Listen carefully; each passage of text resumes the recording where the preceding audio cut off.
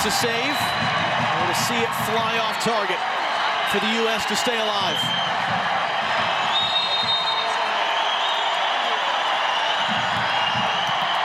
And Carrasquilla scores, and Panama, for the first time in a decade, will play in the Gold Cup final.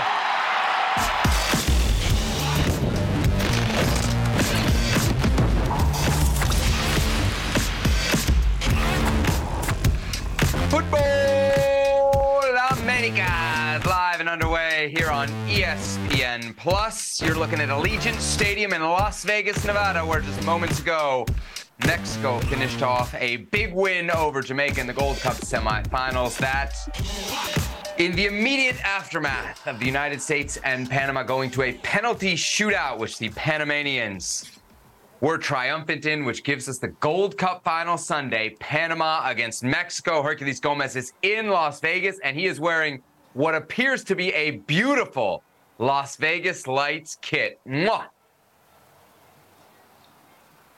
Show the folks at home. Oh, the personalized Las Vegas Lights kit for the Sin City's favorite son. Thank you to my friends, the Las Vegas Lights. Isidro, who the head coach, who came down and brought me the jersey himself.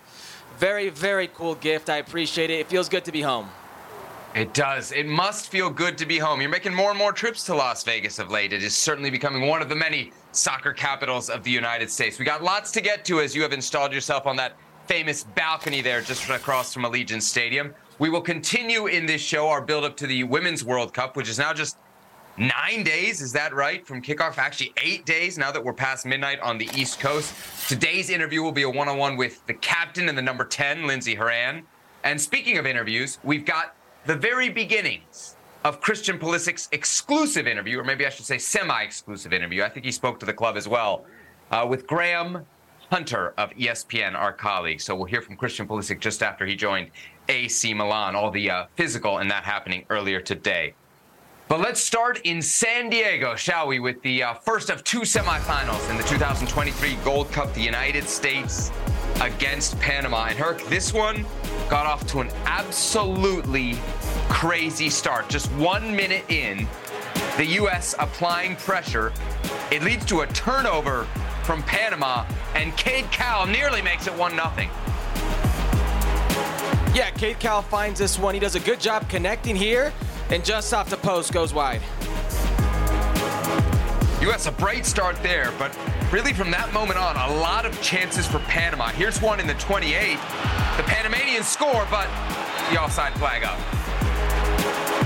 Yeah, Bacernas will be just offside here, but you can't give a player like Carrasquilla this time and space to lift his head up and find guys in the box.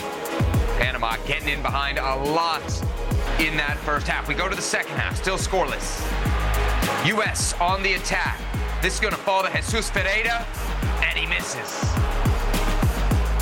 Yeah, it's a good play there on the right-hand side. Yedlin finds some space. It's a good cutback right here. Jesus Ferreira does very well. Trying to put that on frame. It just scuffs off that right boot and barely wide. Still scoreless in stoppage time. Ismael Diaz, the hat-trick hero, with a late goal. But wait, offside. Oh, I don't know about this one, Seb. I mean, look, he's offside here, but there's a play that we need to look at again. Carrasquilla, pinpoint pass, puts it on a platter, finishes it. But there was a call for a handball that we couldn't get a second look at. Yeah, eventually, no goal given, no penalty given. So we go to extra time, and in the 9th minute of extra time, Ivan Anderson all alone. Yeah, it's Miles Robinson and it's DeAndre Yedlin keeping the Panamanian attacker at bay. And then, well, Turner comes out, tries to no avail. It's a Panamanian goal. U.S. would respond. 105th minute. Jordan Morris, Jesus Ferreira, 1-1.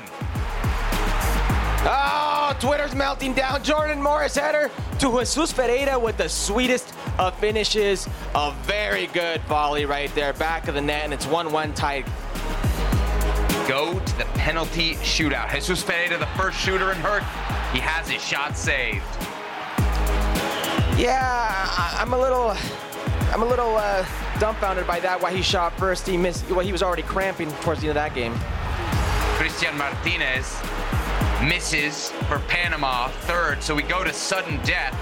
And after Cristian Roldan's miss, and Alberto Carrasquilla, the Houston Dynamo man, with the game-winning penalty as Panama advances to the finals via the penalty shootout over the United States. It'll be Panama on Sunday at SoFi for the top spot in the CONCACAF Gold Cup. Let's get some more post-game reaction from San Diego. We'll start with the manager, BJ Callahan.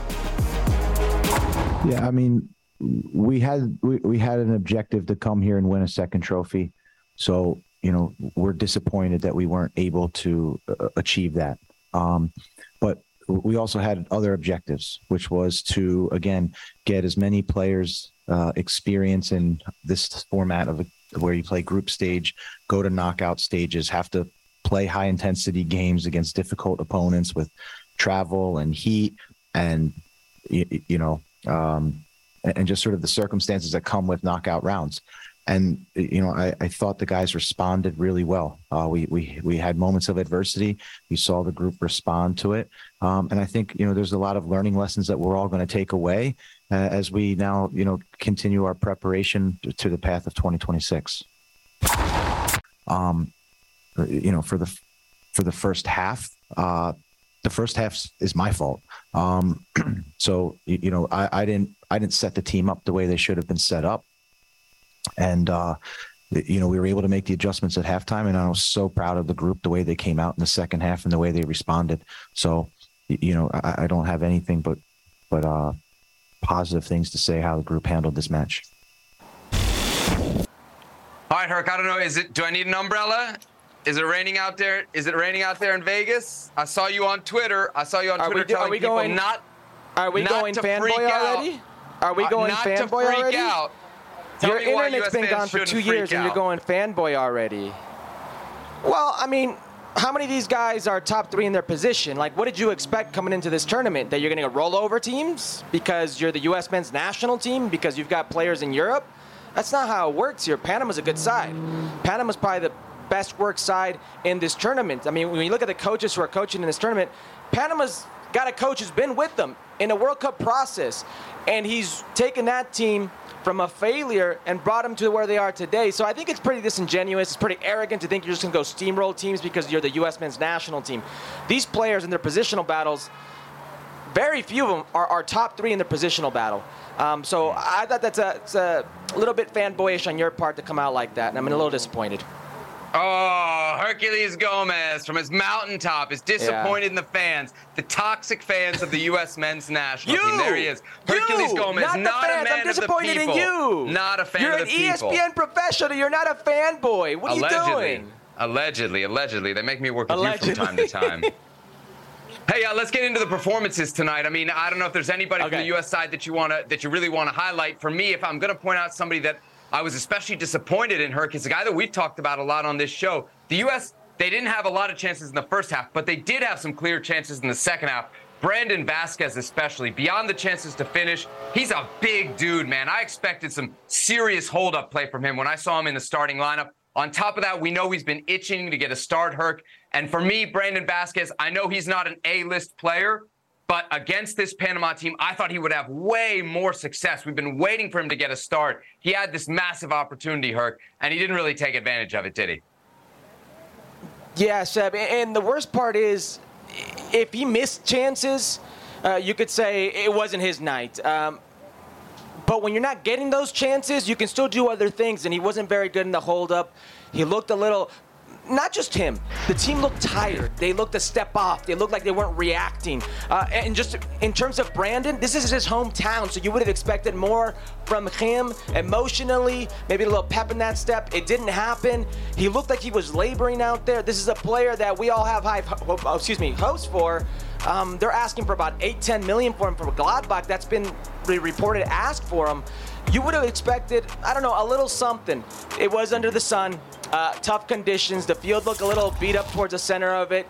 But even that, he looked a step off in comparison to the Panamanian counterpart, which Panama looked very good, and we'll get to that in a second. But I agree with you. He could have done more. Now, at some point, we're going to get to BJ Callahan, and the lineup and what he didn't do. We can talk about these players, but if you really think about it, Seb, like I'm trying to rack my brain on, because he said it was his fault. He didn't set this team up to win, or he set this team up to fail. Think about the movements we've all been asking for. People wanted more Cade Cowell, less Sendejas. That ended up happening. People wanted Jesus Ferreira in a different position and Brandon Vasquez at the 9. That ended up happening. I mean, everybody else that you could possibly think of, people would have been okay with that midfield. They would have been okay with that right back, okay with that left back. Maybe Aaron Long wasn't the indicated player to come in for a Jalen Neal who's hurt. You could have probably thrown in there a Matt Miazga, who struggled as well, by the way. So when you think about this, like, I think he got it right. I think he got the lineup right. I think he got the in-game adjustments right. I think it's the American player today who let him down. It's the American player today who proved they weren't good enough to beat this Panamanian side. It's the B/C player that a lot have overrated, that a lot have thought arrogantly we're going to steamroll CONCACAF competition, and when we saw it happen against a very weak Canadian side, you brushed it off because you advanced. It was papering over the cracks, and here we are.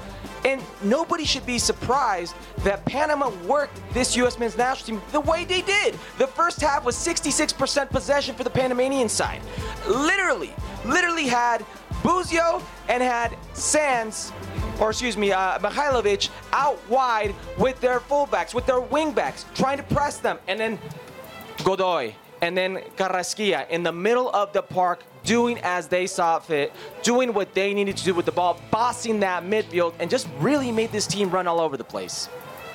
I think U.S. fans might have expected the B team to win the Gold Cup, because, I don't know, they did it last time. I don't think this is as good of a B team as the B team that was here in 2021. It proves that there is at least some limit to the U.S. depth, because we saw what the gap between U.S. A's and everybody else in the region's A's were. At least if you're the rest of the region, you say, well, the U.S. B's are still not capable of showing up and beating our A's. I think pretty much what you see in this tournament is that the U.S., when they went up against good competition with these B's, really couldn't win a game, right? I mean, they didn't beat Canada. They didn't beat Jamaica. They couldn't make it competitive. And they couldn't beat Panama, remember, Seb, you know? You got to remember, Seb, they didn't beat Canada. It's going to go down as a tie. They advanced versus Canada. That's a reality here. You look at this team, and you shouldn't be surprised. And also, we spoke about this many times. Like, how upset can you really be if Greg Berhalter himself doesn't even bother to show up? Big ticket items, I will remind you. Bigger things than actually coaching the team. Big ticket items. Yeah. To the point about BJ Callahan made, when I saw the starting lineup and I saw Brandon Vasquez and Jesus Ferreira in it, I started thinking 4-2-3-1, right? Because when actually U.S. Soccer puts out the lineup, they don't put it in the tactical. You think Jesus Ferreira is going to play as a 10, which is what we all kind of assume is his best role. If you're Jesus Ferreira now, you get moved out to the right wing. So the 10 is your best position. They don't really going to let you play that in the national team. The 9 is your second best position. You've at least proven you can be somewhat productive there. And now you're not getting a roll out there. Now you've got to go to the right wing. So I don't think BJ Callahan really had a choice. When we find out that Zendejas is hurt with a hamstring and that Jordan Morris, is limited as well. We know that he's been having some issues. There's not a lot of choices there. I think he has to make the change with Brandon Vasquez. So, Herc, then what happened between the first half and the second half? Because at least the U.S. looked competitive in the second half against Panama's A's. In that first half, it was varsity versus JV, and it was by far, I think, the worst that the U.S. has looked in this tournament. Oh, I agree with you. By far the worst they've looked in this tournament. They weren't touching the ball against Panama. Panama was outclassing them, bossing them in the midfield in that first half. Second half, the adjustments, you saw a Roldan, a Yedlin come on. You saw the shift, all of a sudden, of Jesus Ferreira taking on a more central role, operating behind. You saw a little bit more fight, grit, a little bit more pep in their step. And it's very simple and easy to say the intensity, because oftentimes it's not about intensity at this level. It's about tactical awareness. It's about technical ability. But when it came to the U.S. men's national team, the bar they set for themselves physically was so low that just a little bit in uptick in intensity and in drive saw an immediate improvement. DeAndre Yedlin and Christian Roldan were good down the right-hand side. Jordan Morris came on, and he was very physical. He was very vertical. You saw Jesus Ferreira operating, finding himself good pockets, getting on the end of things where he wasn't in the first half. It looked like a different team. John Tolkien came on, still very safe for my liking. DeJuan Jones would at least whip in a ball. He didn't do that, but Yedlin coming on absolutely made a difference. it's just they look like they died physically. They look like they didn't have the gas in their tank for a majority of this game, and it really, really hurt them. Yeah, you made a point about that on the last show, just the difference in what the U.S. had to do in their quarterfinal versus what Panama had to do in their quarterfinal. Obviously, the 4-0 pretty easy win there against Qatar, plus the extra day's rest. And then on top of that, the 4:30 local start time, I don't think helped anybody, right? That looked like it was a pretty hot situation out there. Speaking of hot situations, let's get a hot mic here on Brandon Vasquez. Here's some more post-game reaction from the United States penalty kick defeat against Panama. Yeah, frustrated. We knew this was going to be a tough match, and I think in the final third we were missing the final couple passes to have better opportunities. So definitely frustrating for sure. I was ready for it, I prepare for every game the same, so blurring out the outside noises, just focusing on preparing and having my body ready the best possible way. And, it was a quick turnaround, so, I was just completely focused. Yeah, I'll say I think I had like one clear chance of goal. It was just a little bit frustrating to not be able to put that in the back of the net. But, soccer's that way, not everything's going to be perfect, and we just got to bounce back from this. So, yeah. Brandon Vasquez scoring off the bench quite a bit in the Gold Cup. Got his start here against Panama, Couldn't find the back of the net or the score sheet. There you get a look at his heat map action from the semifinal against Panama in San Diego. Herc, let's go big picture on what we saw from the U.S. Based on your reaction to my intro off the top of the show, I don't think you're going to label going out in the semifinals a fracaso. So what are you going to call this tournament for the United States men's national team? I mean, expected. Did you expect them to win this tournament? Did you expect them to really roll through teams? If you go back to Gold Cup, they didn't do that either. I mean, they were outplayed in a lot. At the final they won, they were outplayed by the Mexican national team here in Las Vegas. This is CONCACAF allowing the U.S. men's national team and Canada to say this tournament is not important. And you saying, we agree it's not important because you're not bringing your A team. You're allowing those players, and I think rightfully so, to go prepare for the European seasons. If they had a choice, I think everybody would say if you have these players in this situation, go. You've already proven you could compete in a tournament like this with a lesser squad. Do it again because CONCACAF is telling us that this tournament doesn't mean as much as the Nations League. So I was under no illusions that the U.S. would compete to win in this tournament. I was under no illusions that we'd see a Mexico or a U.S. lift the tournament trophy. It's changed a little bit right now, but this U.S. men's national team was not in a position to compete, and we saw those faults last round versus Canada.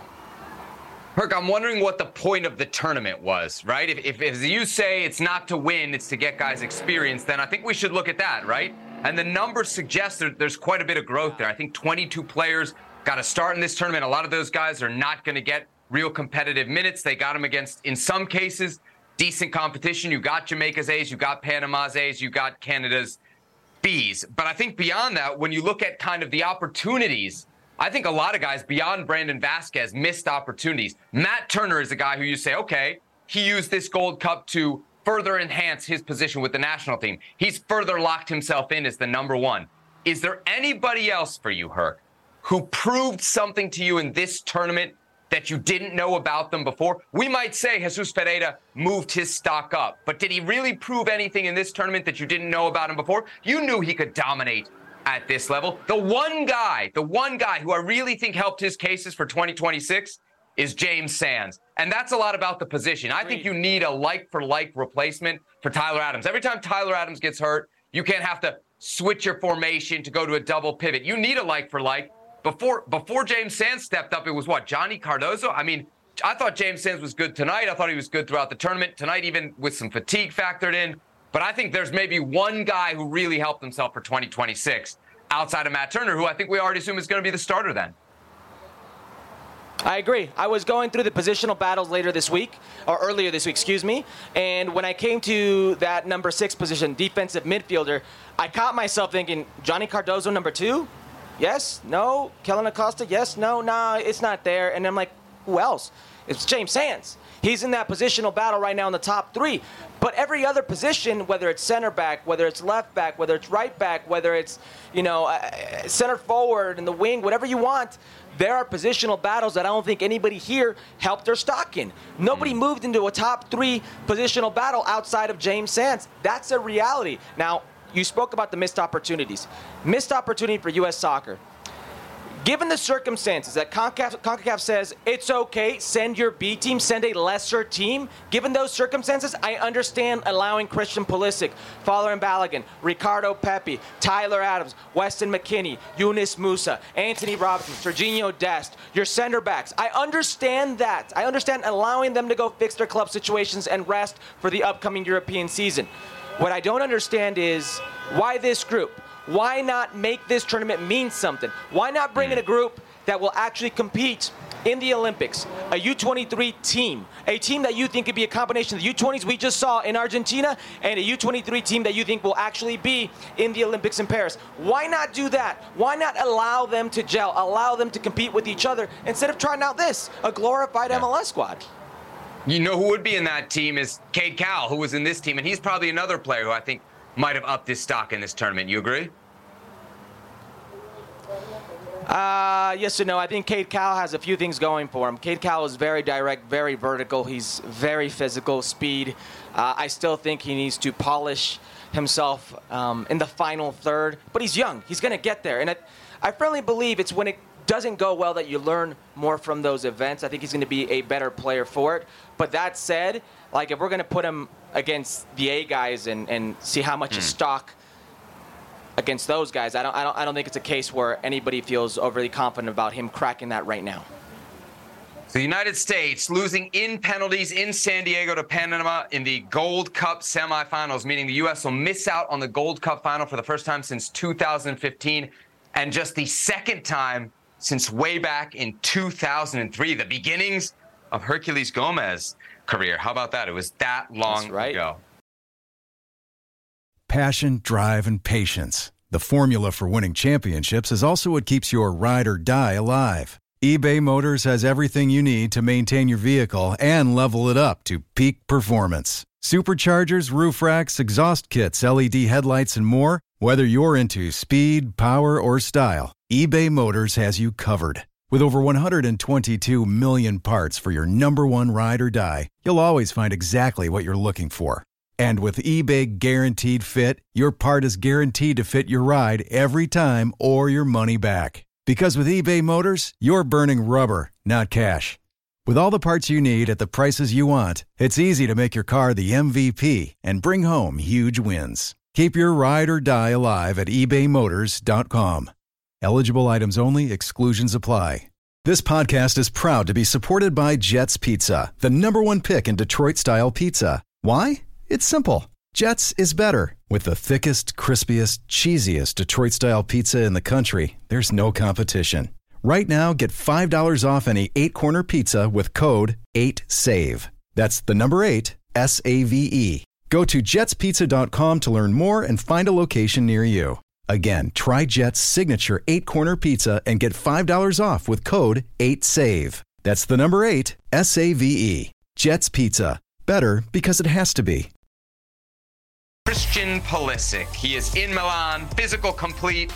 According to Fabrizio Romano, the contract is going to be a 4-year deal with Milan, which will keep him at the club through 2027, the next World Cup at least. This brings an end to his time at Chelsea, 4 seasons total in the Premier League. And no surprise, Pulisic's time in London, one of many topics covered in his interview with ESPN's Graham Hunter. Here's a brief preview. Could you have been given more opportunities, a better, regular, fair chance to prove yourself on the pitch for your previous club? Of course, I'd like to think so. Of course, there were definitely times where I wish I could have gotten that, more of an opportunity and been that guy. But for whatever reason, that's not the case. And like I said, I'm just so excited for this new challenge, and I'm definitely ready and up for it. All right, Herc, time to put a bow on Christian Pulisic's time at Chelsea. How do we define the 4 seasons spent in the Premier League in London? You're going to give him a grade? Let's give him a grade here. A B minus. I'll give him a B minus because I think when he was healthy and given a chance, he performed very, very well. He proved to be a very capable player. Listen, Chelsea doesn't go on that run, win the Champions League if not for Christian Pulisic and what he did versus Porto, what he did versus Real Madrid. He was an important player in that run. But it can't be just everybody else's fault and not Christian Pulisic's at some point when we look at the amount of coaches who at some point turned the other way. Whether it was Frank Yallop, whether it was Thomas Tuchel, who actually gave him his first team debut at Dortmund, whether it's Graham Potter or Frank Lampard again, at some point in his career, they kept looking the other way. So at some point, we have to turn around and ask Christian why that was, whether it was his physical ability to stay on the field, whether it was his play, whatever the case may be, it wasn't complete. But when he played, he showed me enough for me to look at the general consensus of what an American player has been in Europe and think that he had a successful go. But it mainly hinges on that Champions League, really. Yeah, made history. Won a Champions League, that's significant, as you said, played a role, won a FIFA Club World Cup. You know, if Pulisic looks back on his time, I think he's probably got, and I wonder if you agree here, more of a right to be disappointed in Chelsea than they have a right to be disappointed in him. I think they got quite a bit out of Christian Pulisic. You see some of the money that Chelsea has spent on players and gotten next to nothing in return. They got something out of Christian Pulisic. He's the one that I think can feel let down by the club. And you mentioned, Herc, all the managers that he had. Remember the manager that he didn't have, because remember, he signed from Dortmund early in 2019 while Maurizio Sarri was still the manager. And remember, Sarri was like, I don't even know this guy. I don't want this guy. And I think that always conditioned Christian Pulisic at Chelsea. He was always the club's guy and never the manager's guy. And I wonder if he just was ever able to overcome that, how different his career at Chelsea would have been. Because to your point, man, we saw some really high water marks of Christian Pulisic. And it's hard to say, with all the things that he won, with all that was accomplished, that it was a failure. But it does feel like something there wasn't achieved. He didn't ever lock down that starting spot. And if you were ever on USMNT Twitter on a Saturday or a Sunday morning, you know that's all that American fans, along with Christian Pulisic, surely, Herc, wanted to see for his time in Chelsea. Lock down a starting spot and keep it. That would have been the ultimate goal. You didn't give him a grade. What was it? Would you give him a B minus? Gosh, that seems pretty harsh for a guy that won a Champions League, scored against Real Madrid in a Champions League semifinal. You know, I gotta blame Chelsea a lot. This isn't so easy, is it? I gotta blame Chelsea a lot here. I'm with you because Chelsea isn't free of blame here, and I'm sure Christian Pulisic isn't the only player to feel that way. I mean, you can go back down the list of Mohamed Salah, of Kevin De Bruyne, Lukaku, of Higuain, of El Niño, Torres. I mean, there's a long laundry list of players who can pick a bone with Chelsea, and more today. So they're not free of blame here. Yeah. But you need to give this guy a grade because you seem to be passing the buck here. You cannot give him an A. I think I can't give him an A. Maybe I can give him a B+, but there's a few things. One, the transfer fee, right? He went for over $70 million. He gets sold. Of course, just 1 year left in the contract for 24. But to give somebody an A, they have to have, I guess, mastered the subject. And mastering the subject would be proving that you can dominate in that league. And I think at a club like Chelsea, really, if not dominate, lock yourself into a starting job. And if you didn't do that, you didn't master the subject. So I can't give you an A. I'll give him a B+. I'm a little more lenient than Herculez Gomez. I thought you would have been waving your Captain America flag here. Instead, you gave him a harsh B-, Herc, a harsh B-. Wrong guy. It's not a harsh B-. No, because, listen, you can say what you want about Chelsea, but 4 different coaches overlooked them, and we have to ask ourselves why. Yes. Well, 3 technically. 3. Lampard twice. Right. Yeah. 3. All right, plenty more from Christian Pulisic on tomorrow's edition of ESPN FC. That's when you're going to see the full interview with Graham Hunter. It'll also be available on the website ESPN.com. So make sure to check out ESPN FC right here on ESPN Plus tomorrow for the full sit-down with Christian Pulisic. Llega entonces buscando golazo.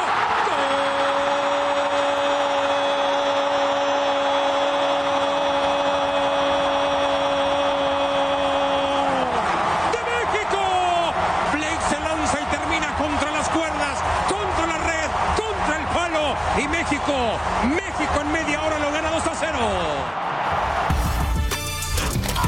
Mexico, Jamaica, in Las Vegas. Second minute, Mexico on the attack. And Jesus Gallardo's going to get, all sorts of time. Walks it into the box. Henry Martin makes it 1-0 Mexico.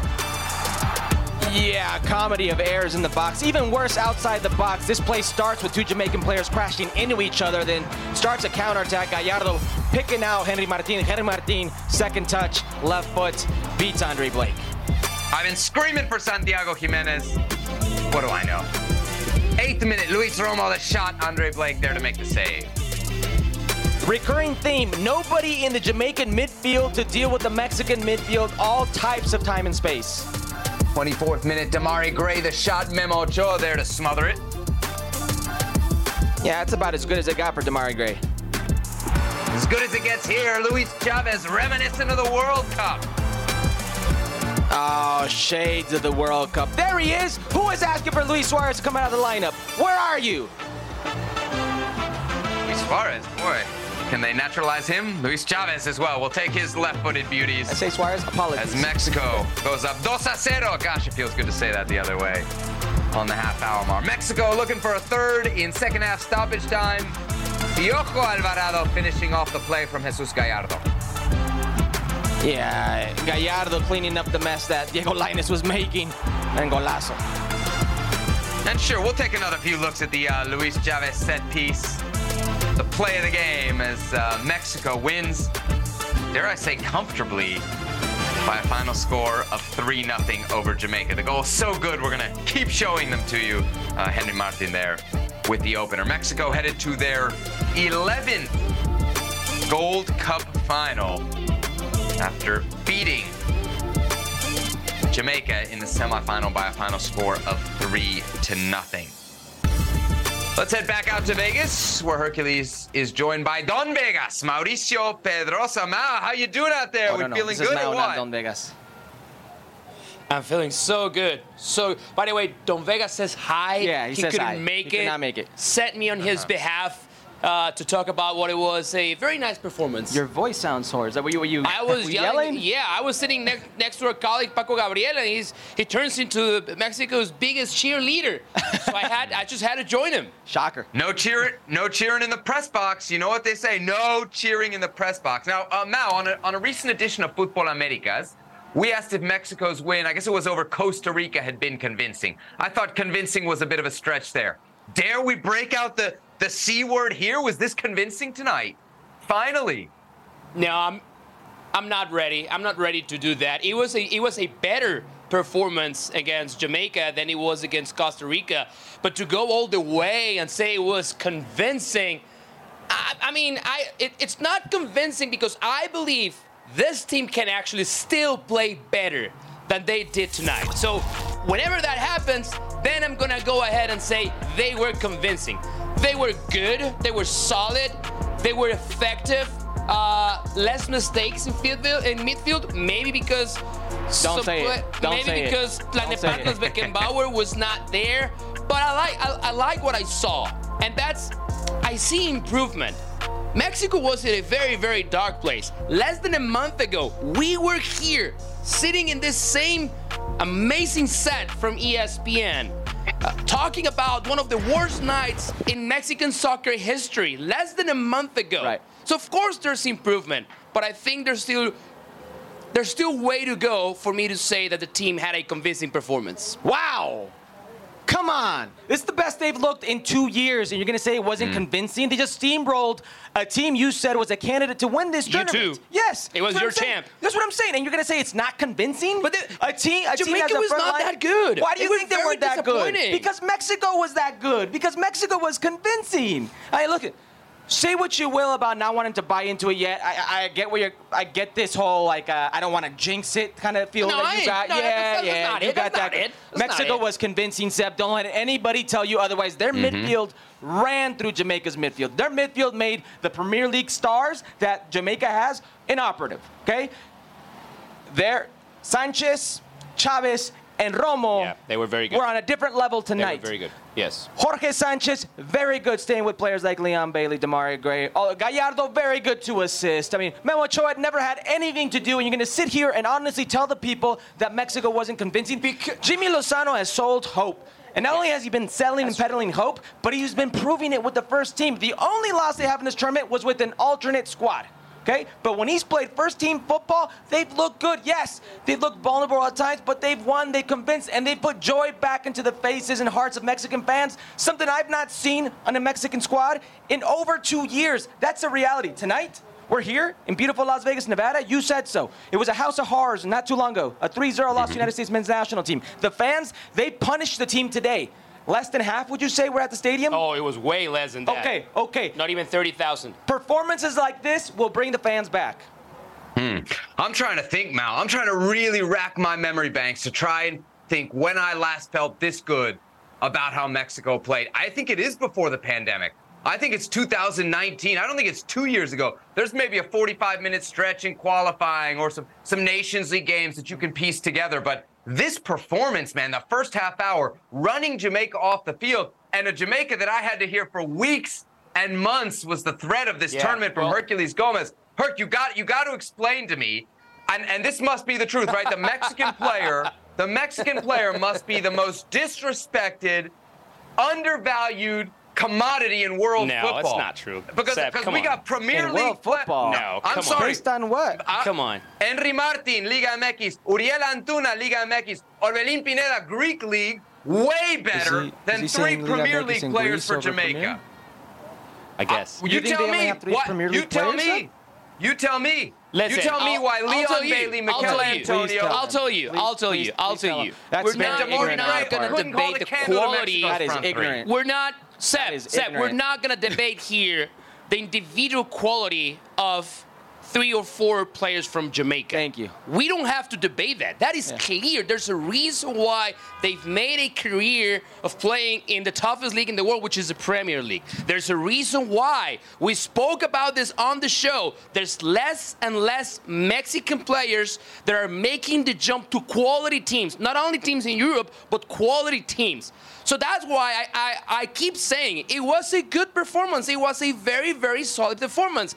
Is it a performance to go nuts about it, to go crazy about it, and to think that all the problems that we explained and detailed here on this very same show are solved? Not yet. No. I want to wait. I want to wait and see, because tonight Jamaica was extremely disappointing. So I cannot measure the Mexican national team against another squad that completely underperformed. And you gotta take that. There's a reason they underperform. I will give Mexico credit. Yes. But they did underperform. Now going back to Seb's very ignorant comment about the you don't have to do team. it. Oh, it's terrible. It's terrible. Now you explained very good individual players. Individual players don't win you a game. A team, a collective wins you a game. And how many times on all the individual shows or different shows we Panama. Panama is a clear example of that. Very good example. How many times Tell me on about different shows have how we great said the Mexican collective is all of a sudden now. Right. Well, it was way better tonight. Did you not see it? It was way better tonight. What are you watching? You are ready to ride that Lamborghini. You see them against Qatar. Come on. Drive it 100 miles per hour. Suddenly the Mexican collective is amazing. Please. Seb, think about this for a second. It's the same group of players, and Tata Martino couldn't get to him. Diego Coca couldn't get to him. All of a sudden, with Jimmy Lozano, you see a different type of team. Say what you will about the opposition, but this same opposition was giving them fits in El Azteca. Mm-hmm. Yep. The same opposition. Give this Mexican national team some credit. We're not saying they're going to go on and win the Gold Cup. Not just yet. We're not saying even if they win the Gold Cup, all the problems are solved. Not just yet. But you'll have to acknowledge this team and the reaction. Great. All right, let's talk about Jimmy Lozano's decisions with the starting 11. I guess the big question was Edson Alvarez. No, you didn't have him. Obviously got hurt at the end of the quarterfinal. He seems to have solved that problem quite well, although maybe we should call the Edson Alvarez problem a problem in air quotes, because they did, as you guys mentioned, look quite a bit smoother with him not in the midfield and certainly not in that back line. Yeah, I mean, I was very curious to see what Jimmy Lozano was going to do. It was clear that Eric Sanchez was going to take his place, but what I saw from the stadium whenever Edson Alvarez plays, he's the number 8, right? He's the holding midfielder. No, the 6. Number 6, sorry. Yes. Yeah, you guys keep confusing me with those numbers. He's a holding midfielder, and then he has 2 other players to his sides that go box to box. Right. I think the fact that Edson was not there, Luis Romo was supposed to be that number 6, but if you think about it, Luis Chavez played alongside him, leaving Eric Sanchez as a number 10, which I think was genius because it actually gave the team more control on ball, and I think that showed. Now, the question is, if Edson Alvarez is fit enough, is good enough to go on Sunday, what do you do? Because this was clearly the best performance so far, and at least for my money, a lot of that has to do with having Luis Chavez and Luis Romo paired up at that position and freeing the space for Eric Sanchez. I don't like that. I don't like that one bit. Not the positional change, not these players playing instead of Edson Alvarez, but the fact that there's going to be controversy surrounding Edson Alvarez. I do not like this for the Mexican national team. Edson Alvarez has plenty of haters. We've got one in production. We got one here right next to me. On my right, I ain't no hater. They would rather not have him on the field. He's the only Class A Mexican player they have in Europe. The only player. So why do they look better without him? Hold on. Why do they look better without him? Well, that's the thing.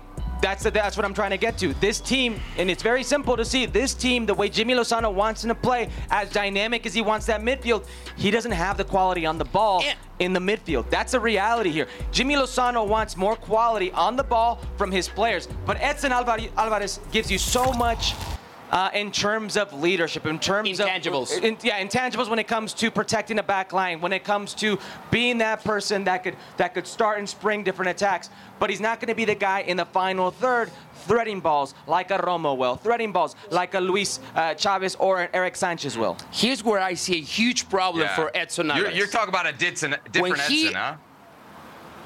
Yeah, listen, when he actually came on as a sub, right? Right. Why did he come on though? You could.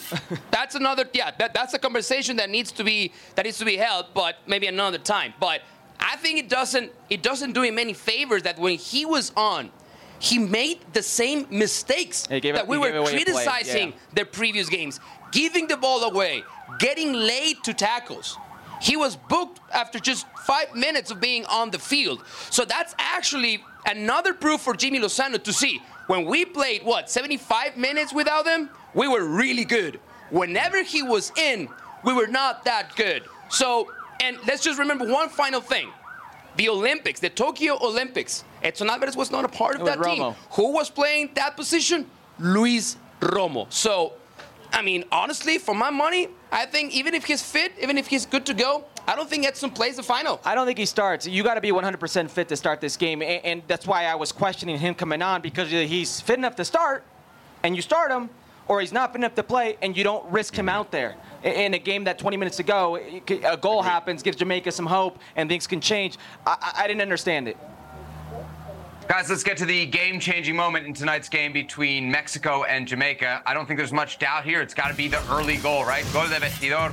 Henry Martin right off the top. Jesus Gallardo kind of sets him up. I think his first touch is a little bit long, but he gets to it first, finishes to make it 1-0. For me, an early goal is kind of proof that you are convincing.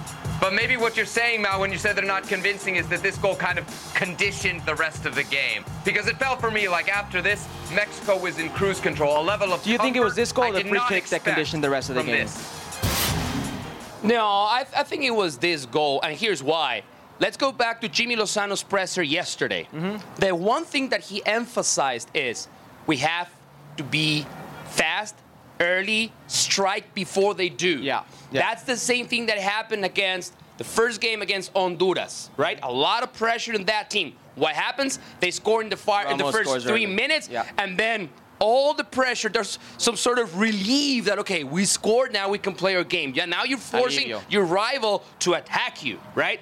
So that's why, I mean, whenever you score after 80 seconds, it gives you a different feeling to the game. But for Seth's credit, I believe that proves also how focused this team was, how committed they were, the way they understood the magnitude of tonight's game. And when you play fast, you start fast, and you score fast like they did, then you're in control. So that's why it was crucial for them to listen to Jimmy and score first. Yeah, let me get into Jamaica really quick and how disappointed I was in this opening goal. This was the same old Jamaica that we've seen for the last 2 decades. I mean, the opening play had 2 Jamaican players crash into each other. That springs a Mexican counter on the opposite side, and everybody drops right into the box where Andre Blake can't see anything, and where that midfield is supposed to be protecting him, when that midfield is supposed to be at least shielding. There's nobody there.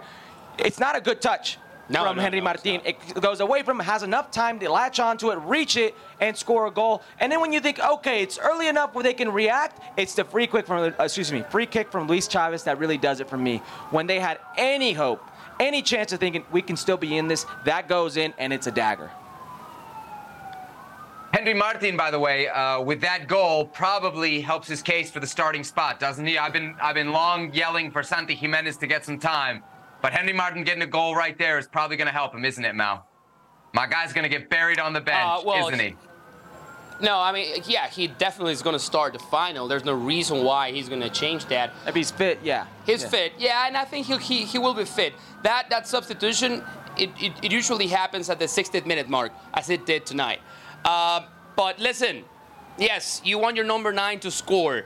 I saw a lot of things that Henry was doing to support either Antuna or Orbelín Pineda. Whenever Eric Sanchez was approaching that front line, they were actually creating great spaces, good play, very fluid. And that's something that maybe in Jimmy Lozano's head, Santiago Jimenez is not quite there yet. It's not quite there. And you know this, it's not easy to be a sub and just try to prove yourself in 30 minutes, 25 minutes. And I've seen Santiago Jimenez with a lot of pressure on his shoulders. But this goal absolutely helps Henry Martin's case to be the starter. That's what it is. I mean, there's no 2 ways about it. You can't sit here and think that Jimmy Lozano isn't going to turn around and start Henry Martin again. That's exactly what he's going to do. Santi Jimenez, you're not even going to remember what he did when he came on because you're thinking Henry scored. Yeah.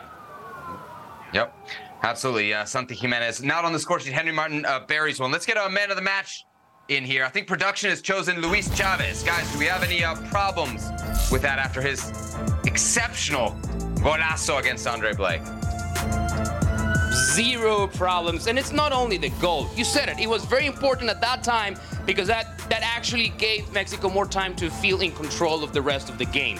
But I think the way he played, starting from the build-up alongside Luis Romo and then creating a lot of chances, approaching that front line with Eric Sanchez. Listen, I think, well, he joins a very distinguished class right there alongside Kelly Acosta. What a graphic. Who picked that one up?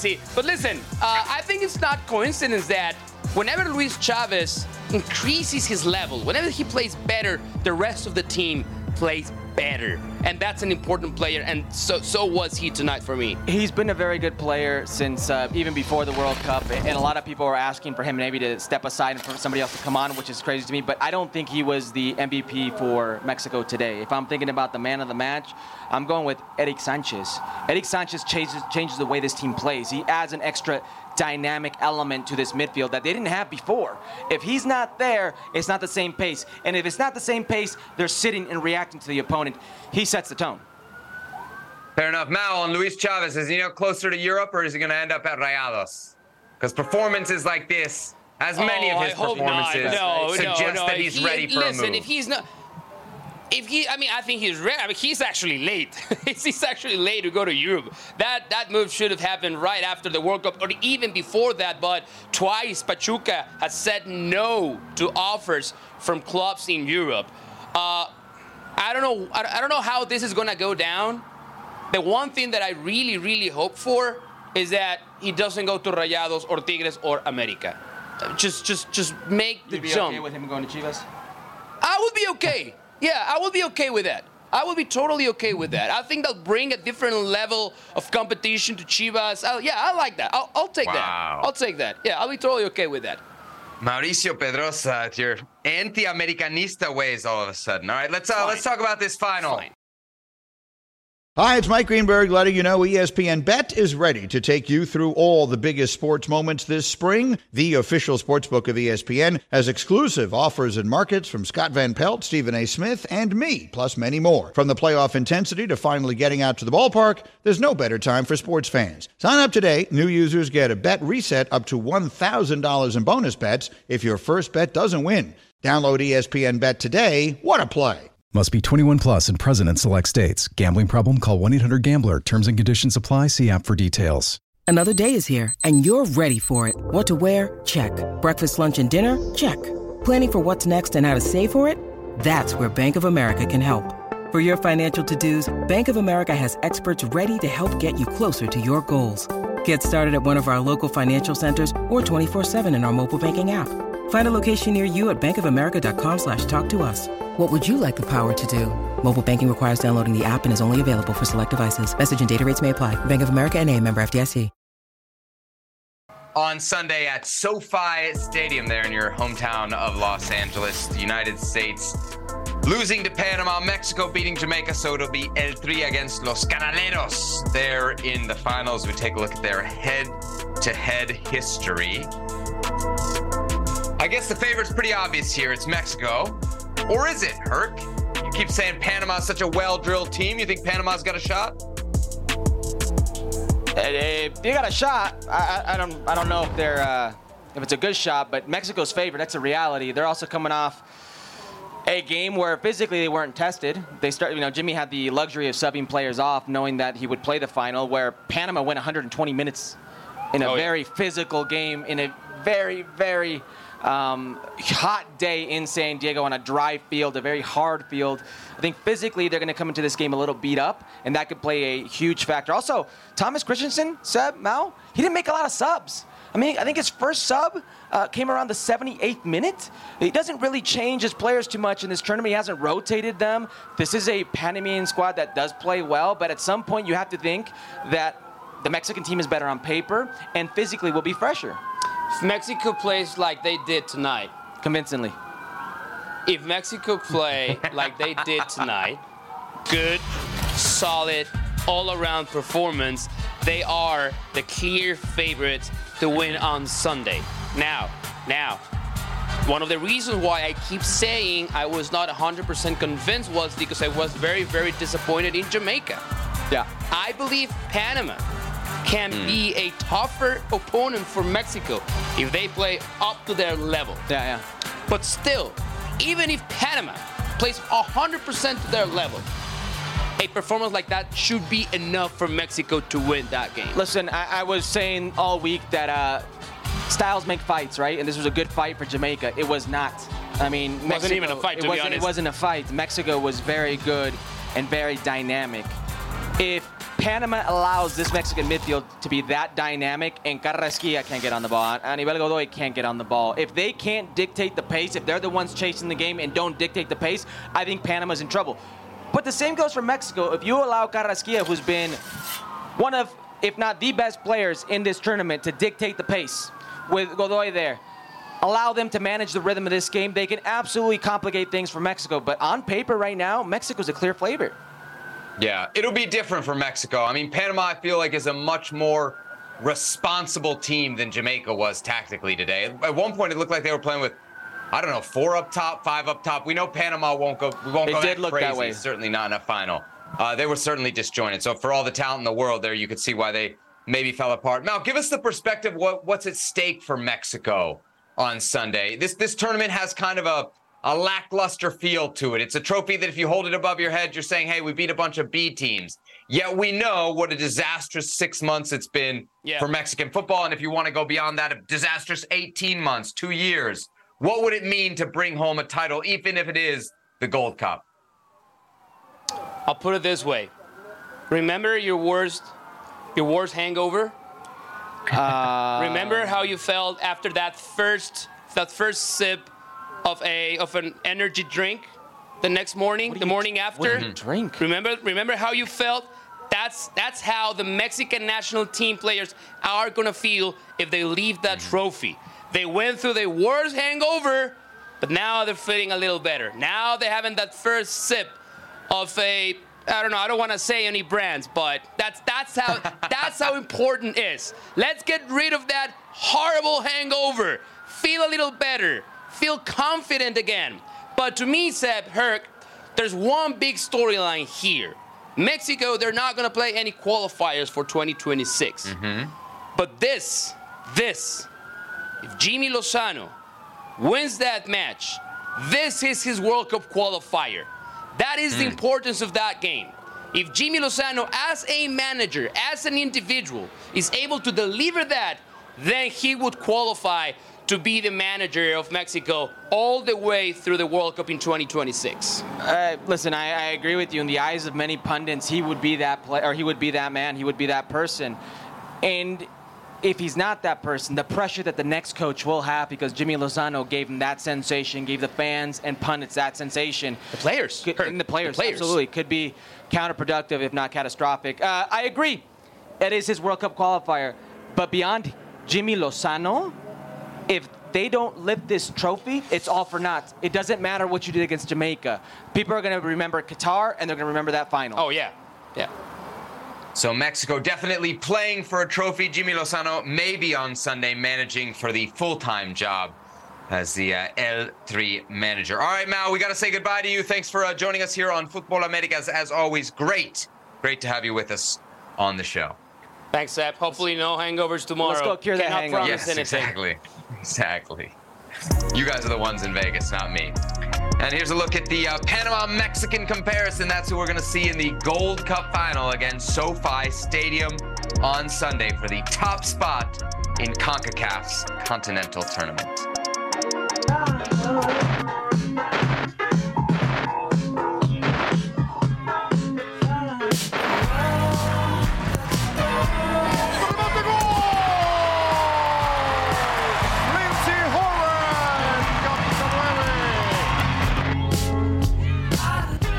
Corner, Lindsay Horan scores. Always had the momentum, was always going to win that ball and planted it in the back of the net.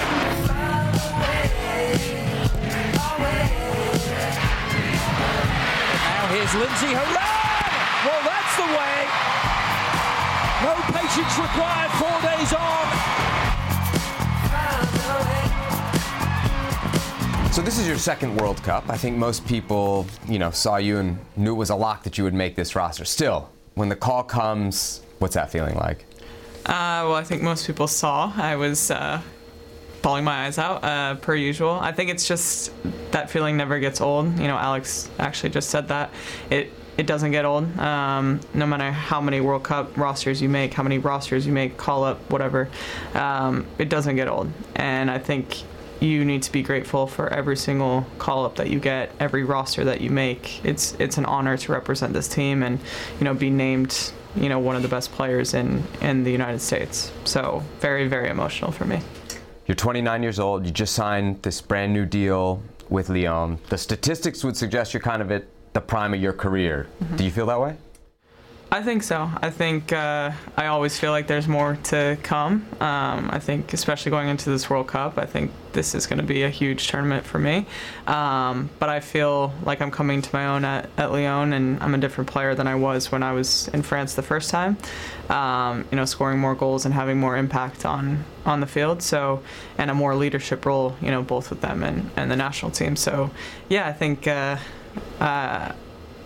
I could say I'm hitting my prime. I hope it stays that way for like 5-10 years.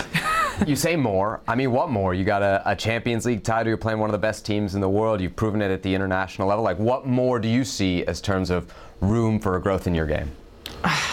It's tough because as athletes, you want more trophies. You want more. You want more championships. You just want to be a better player every single day. I think that's what makes us, professional athletes, the competitive edge that you always have.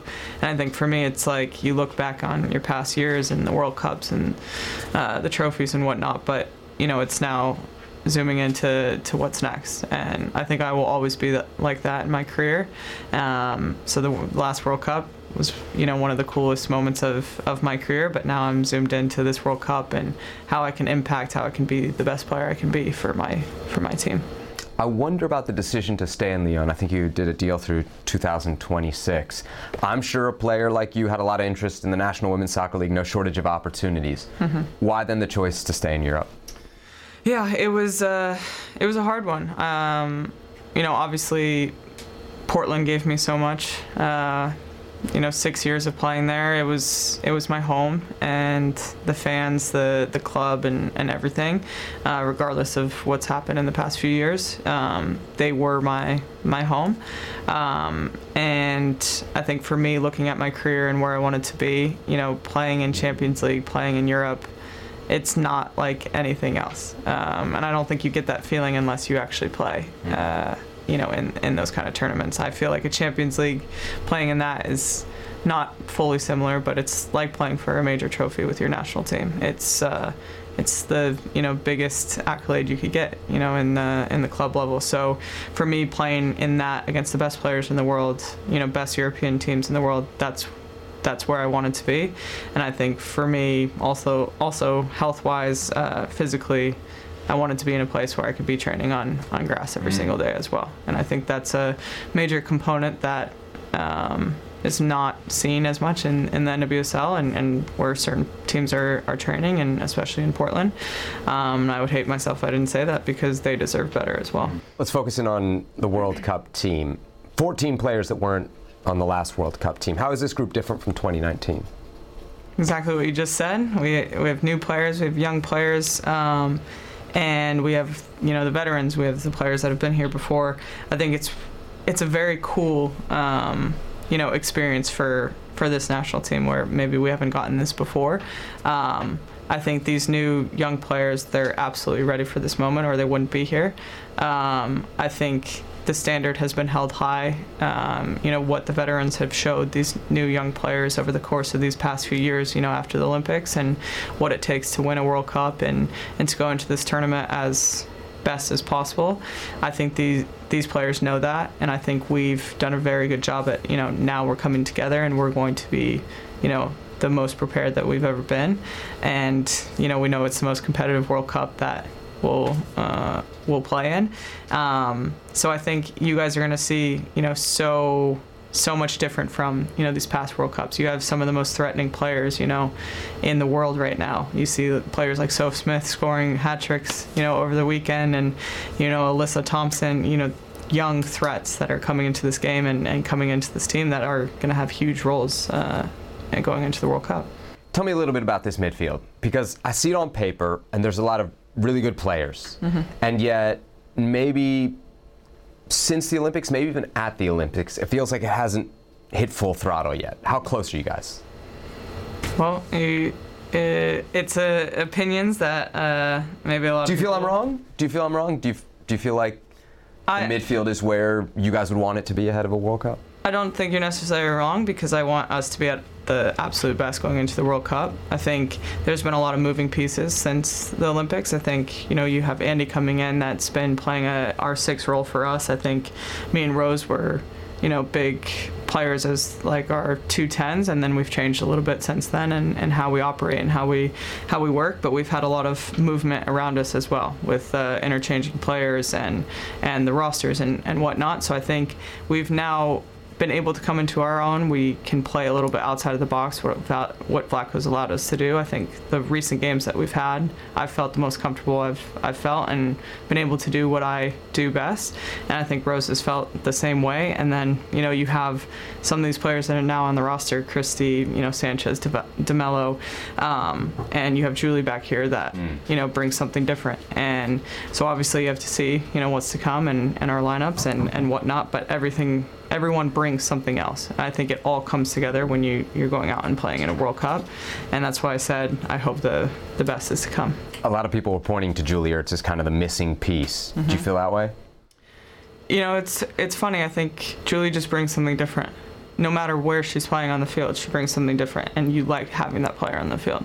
Like for me, when I look at her on the field, she wants to go win. She's a winner. She's proud to wear the jersey every single game, and she wants to get the best out of me as well. So that's how I see Jules, but that doesn't take anything away from what Andy's done for us and the past few years and come into her role on the team and like I said before, the best is yet to come for her as well. When you think of the motivations around this tournament, do you view this more as, hey, we got to defend our title from 2019, or we have to restake our claim as the best from the last Olympics? Because I'd imagine for this group that was a pretty disappointing tournament. Yeah, definitely.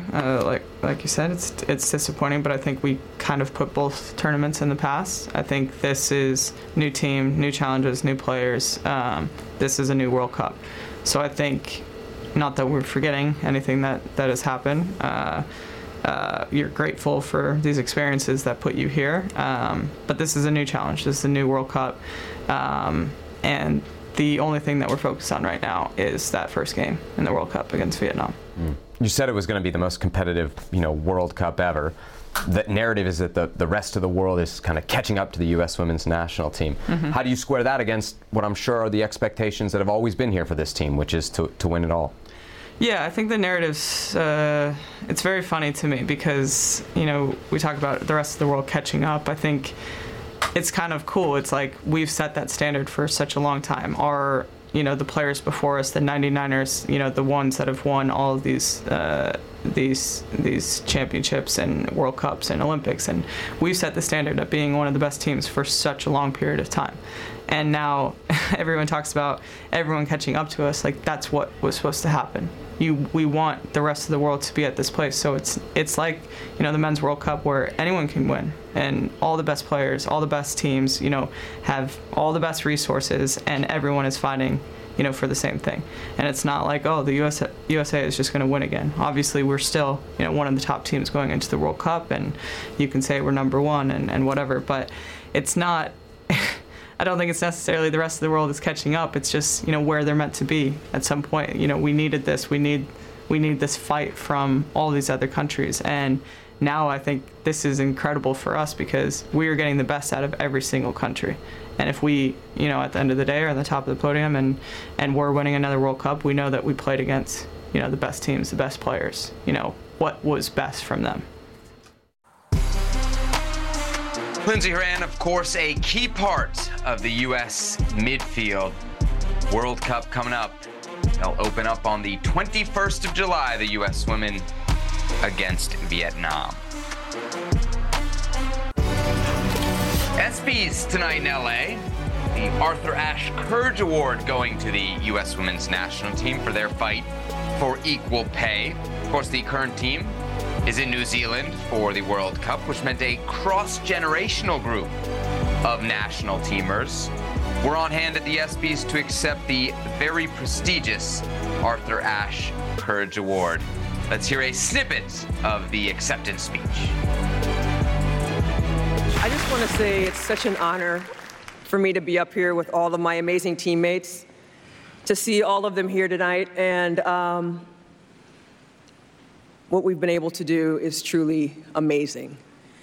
There have been 252 women who have worn the shield of the U.S. women's national team since its inception.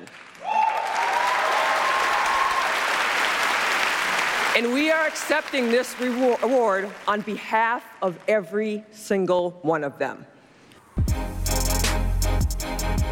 And a great night for soccer at the 2023 ESPYs. Certainly for Inter Miami's newest player, Lionel Messi. He gets both Best Soccer Player, they went out on a limb there, and Best Championship Performance. Congratulations as well, as we mentioned, to the U.S. Women's National Team. They get the historic award there, the Arthur Ashe Award for Courage. When you need mealtime inspiration, it's worth shopping Kroger, where you'll find over 30,000 mouth-watering choices that excite your inner foodie. And no matter what tasty choice you make, you'll enjoy our everyday low prices, plus extra ways to save, like digital coupons worth over $600 each week. You can also save up to $1 off per gallon at the pump with fuel points. More savings and more inspiring flavors make shopping Kroger worth it every time. Kroger, fresh for everyone. Fuel restrictions apply. Time to check the mentions before we get out of here on this edition of Futbol Americas. Lots going on across the soccer world.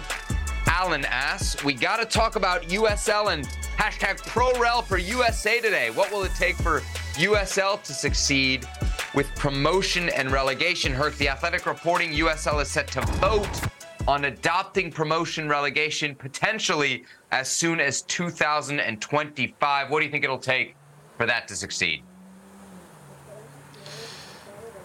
Oh, is that the question? And the reason I asked that is because I'm curious about the timing. And in the article, that anonymous owner who warned about what would happen if this didn't come to pass, if Major League Soccer kind of overtook them, it would be the death of USL pretty much. So I'm hoping this happens, but that it's an open system, because even though it's promotion relegation within USL. And that's what we got to remember here. It's still a closed system there. It would give everything an injection of life. Hopefully drive more interest, which would mean more sponsors. Hopefully that continues to increase fans and the exposure it can get to continue to sell players abroad. But I really don't know what it's going to take for this to be successful. And I mean it in the best possible way, since it will technically still be a closed system. Yeah.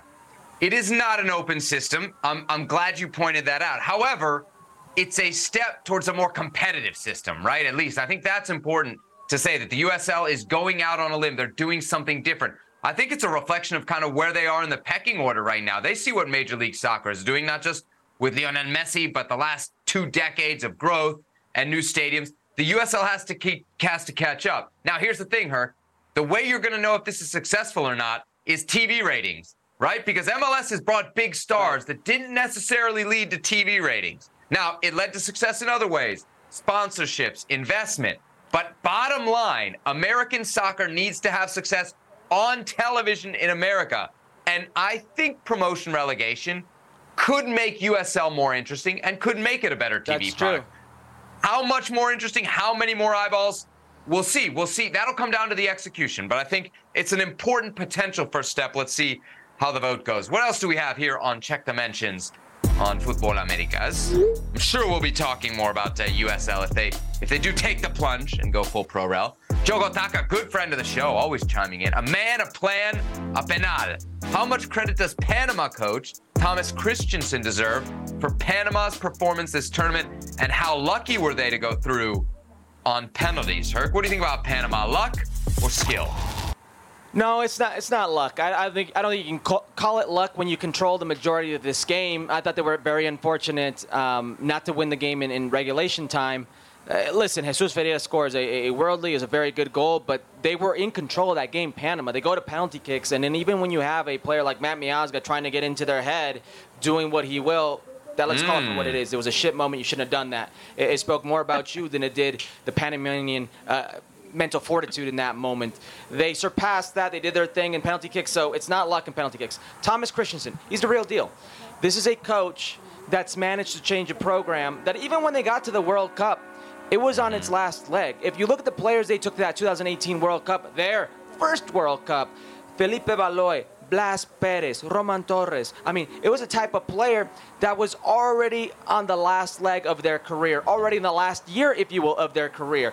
And then you thought the rebuild would have taken a lot longer. I was surprised with the way they played during stints of their World Cup qualifying that didn't have a better World Cup qualifying performance. But in this Gold Cup, he's been phenomenal. In this World Cup, he's pressed all the right buttons. He said all the right things. He has his players playing a very attractive brand. And I've said it many times. It's the most well-worked team. It doesn't mean they're going to beat everybody, but if you think about what team can get the idea of the coach, the tactical idea, the tactical game plan, and deploy it the best way, it's Panama. Yeah.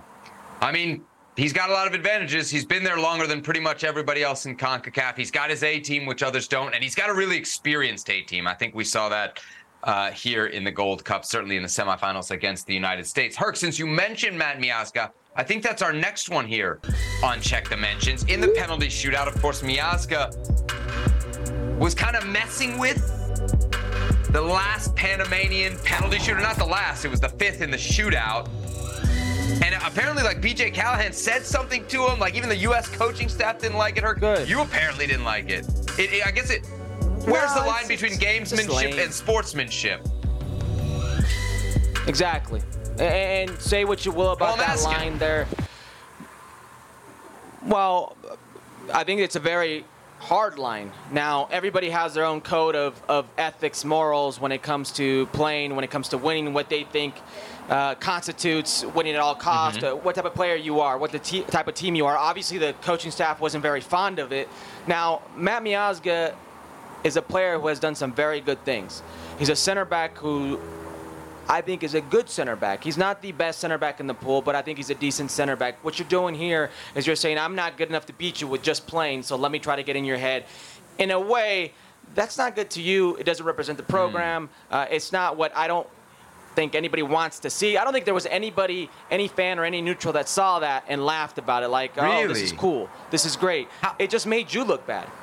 How different is it from what Kellen Acosta did? I mean, you called that poop Hauser. You loved it. Every time we talk about Kellen Acosta, well, that was you very bring different. that up as a plus for his resume. That was very different. Explain to me why.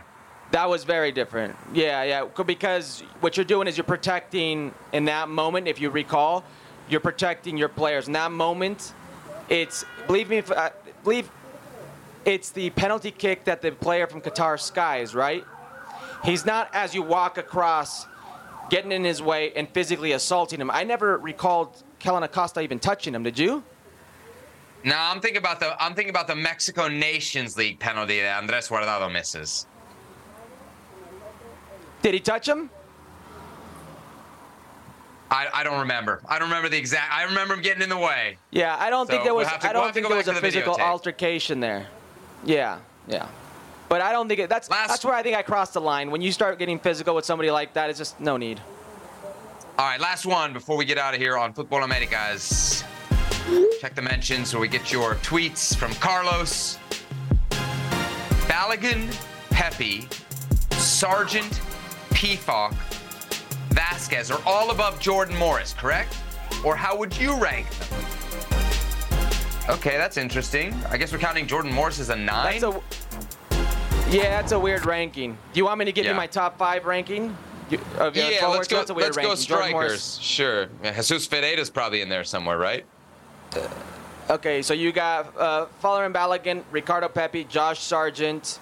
I would still give number 4 to Haji Wright. It means something that you've been in the program, scored a goal in the World Cup, and continue to score goals in Turkey, and you probably get a big boost. And I would put Jesus Ferreira in at 5th right there. And then you would have a Jordan Pefok at 6th.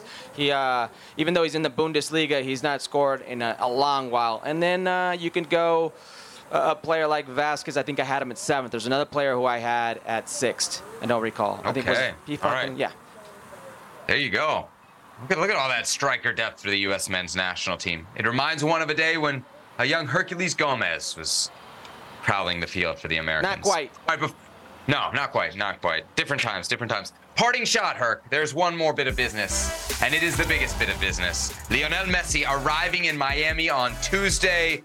The family jet touching down there at the Fort Lauderdale Executive Airport. Messi, according to Franco Panizza, who's a very well-known Miami soccer reporter, partially trained with the team today, apparently. Met his teammates. First full training going to be next Tuesday. The presentation scheduled for Sunday night. Herc, he is here, and it is happening. You see the video right there. It's happening, man. We are going to be in Miami. That's how much it is happening. All of ESPN will be there. People all around the world are already doing their ticketing and getting everything going. This is happening, man. And I would be very surprised if there isn't a Lionel Messi appearance at the All-Star game in D.C., in your hood. I think it just makes sense. And listen, Messi just seems to be saying the right things. He gave an interview in Argentina where he spoke about the type of player he wants to be in Major League Soccer and not being anything different than what he's always been, a guy who tries to win at all costs. So you should be excited. It doesn't matter if he's 36 years old. 6 months ago, this guy was winning a World Cup, and convincingly. He was one of the best players, if not the best player in that World Cup. So this is happening. A watershed moment when David Beckham came to Major League Soccer. Another watershed moment now with Lionel Messi. You said it. Everybody is heading to Miami, myself included. I'm leaving on Friday. I'll be on ESPN FC and SportsCenter, and then Monday, live from Miami, I'll be doing my half of Futbol Americas. You will be in Los Angeles with Mauricio Pedrosa as we recap the Gold Cup final and, of course, continue our build-up to the Women's World Cup. We'll have a couple one-on-one interviews, one with Alyssa Thompson, the other with Julie Ertz. That'll do it for this edition of Futbol Americas. He's Hercules Gomez. I'm Sebi Salazar. Thanks for watching. The Gold Cup final is set for Sunday in Los Angeles. It'll be the Mexican national team against Panama after Mexico in Las Vegas beats Jamaica by a score of 3-0, and the U.S. falls in penalties to Panama.